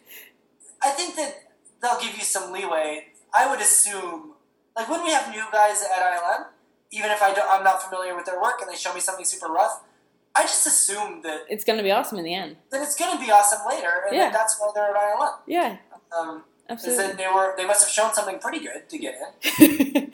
I just assume it, and I think that most people would just assume it, and so because of that, you don't need to be worried about showing the crap. It's okay, show the crap. That's true. It's true, but it comes back to the terrifying that they have so much, like, I don't know, trust in that what you're going to do is awesome in the end. That also is nerve-wracking. Yeah, that's true. That is true. Yeah. So. But you're not going to get away from that. That's always going to be a part of this business. You're creating something for someone else. Yeah. And a big part of what we do is always going to be based on their feedback, and it's always going to be a scary moment. You pull down your pants and hope that it's okay. It doesn't get blown away. Yeah. What did you learn about animation from teaching? Okay, what did I learn about animation from teaching? Yeah. The big thing that jumps out at me is when we first started Animation Mentor, just before that, I had been teaching at the Academy of Art, just for a couple of years. And through that process, I was amazed at, that was like my first introduction to the concept that these animation ideas go deeper than I thought. Yeah. And in talking about them after having animated for a while, I found that I was thinking about them in a deeper way than I learned them. Yeah. And so things like anticipation, like anticipation has, like, it's a very clear kind of body mechanics type of a thing, or it's like anticipating an idea, right? But the more that I animated, or the more that I talked about it, the more I started to think about it in terms of, like, there's body mechanics, but then there's also, it's like your way of whispering to the audience, which, I mean, it basically says that in The Illusion of Life. Mm. But when I first learned anticipation, you're inundated with a gajillion different concepts, and the most my brain can handle is the body mechanics part of it. But then later, going back to it, because I was teaching it, made me think about it more in terms of whispering to the audience and anticipating an action, and doing a little something with, like doing a little secondary action with a watch, so that the audience sees the watch, because that's an important story point later that they need to know that you put the watch down on the desk, and you look at the watch before you put it down on the desk. Yeah. Like, thinking about it in those terms, even though it does say that right there in The Illusion of Life, like, my brain couldn't handle these deeper versions of those ideas yet. And in teaching it, it made me rethink about those ideas, where I had been at work for a while, not a ton of time. I think I'd been there for like 5 years or so before I taught at the Academy, something like that. And in those 5 years, I'm trying to be a student of animation. I'm trying to learn animation, but I'm mostly learning from the guys around me and learning more about posing, or like the things that are being put right in front of me. Like, I need to animate this. How do I animate this? I need to learn about how to animate this. And I wasn't like, tonight I'm going to study anticipation. Do you know what I mean? Yeah.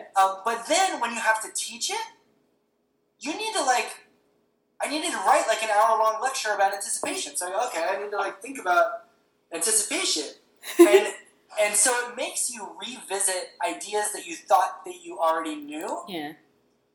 And then when you revisit them with this new experience, you bring something new to it, and you're able to absorb more of it. So you basically learn about a lot of those ideas in a deeper way. Yeah. So that's something I always appreciated about teaching, is it did make me a better animator.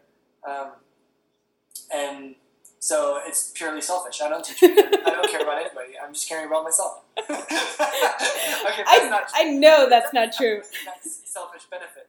And it helps me become a better animator myself. Well, that's right. That's not my primary motivation. I think everybody nice knows bonus. that. That's good. It's a nice bonus. So one last question. And then, what is the greatest piece of advice anybody ever gave you, and who is it from?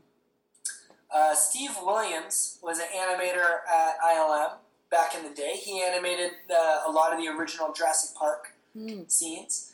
Pioneering computer animator. And he came to speak to us when I was a student at the Academy of Art. And like I said, our program back then was largely, it was all about learning software and not about learning the art of animation. Like I said, the program is a lot better now, but at the time, it was all about learning software. So this comment like totally rocked my world. Was he came in, he gave a talk about Jurassic Park, and we were like, wow, this guy, oh my gosh. And he said, if you want to be a good computer animator, get like a good computer, and then take it in your backyard and dig a hole and bury the computer in the backyard, and then go learn how to animate, and then go dig up your computer and animate on it. Yeah. And that was like life-changing for me to hear, because animation suddenly wasn't about what version of Softimage I have or how much RAM I have. Animation is about the art of imbuing a character with life, and it's about art, and it doesn't matter what the medium is or the tool is, and that really affected me in a big way, and that's one of the driving principles of Animation Mentor is that we wanted to make a school that was about teaching the art. Yeah. And we had to kind of pick a software to support one, so we support Maya. But animation is not Maya, and animation is not a pencil. Animation is not a stop motion puppet. Animation is an art, and those are all just tools that you can use to create your art. And so that was really impactful advice for me, and that was kind of the final blow to my school career, is when I heard that, combined with what I'd been hearing from animators at ILM, the internship, I was like, okay, what am I doing here? I need to find a different way to learn. And that's when I went and found Wayne Gilbert, and he taught me. Cool. That's very cool. Okay, well, if we keep going, I'm just going to get more and more silly. Hey, this was really, really fun. I had a great time. I had a wonderful time. And I really thank you so much for meeting up with me, because I know you're really busy and the baby and everything and this late at night, and it's great. It's so great. So thank you so much. Thanks for making it work with the schedule. I know 1 a.m. Interview isn't ideal for you, but I appreciate you having wiggle room on the times. Yeah, they don't mind if we go in a little late on Saturdays. It's okay, because it's Saturday. Okay, good. Yeah. But thank you so much for Animation Mentor, because I think you know that it changed my life. You've seen the evidence of it, and it really was amazing. It brought so many incredible people and experiences into my life, and I mean, I see from so many Animation Mentor students tell me the same thing, that the crazy stories that like started from Animation Mentor, and the community, the friends, the mentors that I now call friends. It's just insane. It's insane. I can't tell you how surreal and beautiful it is to hear people say stuff like that. And I'm so proud of you for, you're doing amazing. I'm proud that you went to our school and you're doing all of this and kicking so much butt and being such a proactive, like dream hunter, like you talked. But at the same time, it's really weird to hear, something that I was involved in trying to help bring to life maybe affected other people's lives. And so many, Sean. So many people. It's surreal, and I don't know I really don't know how to react to that. Yeah. I'm really grateful to hear you or anyone say something like that. Yeah. It means the world to me. And something that's really true is that for all of our students, you included, building Animation Mentor was hard. It was really hard and a lot of work. And for 6 months, I kept track just out of curiosity. I was averaging 123 hours a week. Oh my God. Between ILM and AM. And that was like for 6 months of it. Oh my God. And it was a ton of work to try to make the school. And all along the way, it's like, is anybody going to even sign up for this? Like, what are we doing? But we had this dream of it, and then meeting someone like you and seeing the success that you have, and getting to enjoy your dream coming true like that. The truth really is that your dream coming true is my dream coming true. My dream is your dream coming true. Like that's, I don't know how to say that properly, but that was my dream. Yeah. And so hearing something like that is, it's amazing, and it makes me feel emotional. And it's one of the coolest things that'll ever happen to me. You know? But I really believe that you feel that way. You made my brother cry. My brother's a big bodybuilder. He's a fireman. He's big, he's a real manly man. But for my graduation, he wanted to see it. He couldn't make it to San Francisco, but we were watching it on the website. And you made him cry with your speech. He's like, that's so beautiful. I can't remember what you're saying. Yeah. Oh, that's cool. He was all like emotional. He goes, you guys are so awesome. Whereas before he was like, he used to tell me, Sandra, you can say 3 sentences about animation and that's it. Because that was just my life. I did nothing else. Which was good advice too, I suppose, in a way. Well, I really meant what I said. And in fact, I know that I said that at the graduation. Yeah. That your dream coming true is our dream coming true. And it's totally sincere and true. I believe it. And it's crazy, like, the things that are the craziest for me is someone like you who is like, you're living your dream right now. Yeah. Or like couples that have come together through the school. Yeah. Like I went to a wedding. Like, that's crazy.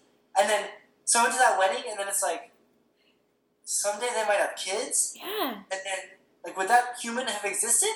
I know. Because you know I what was I a mean? mentor. And then, like, I met my wife through the school. And we have 2 daughters. Yeah. And that's two people that would never have existed. And it's weird to think about, like, if I didn't buy that mouse, yeah, then these people wouldn't exist. Yeah,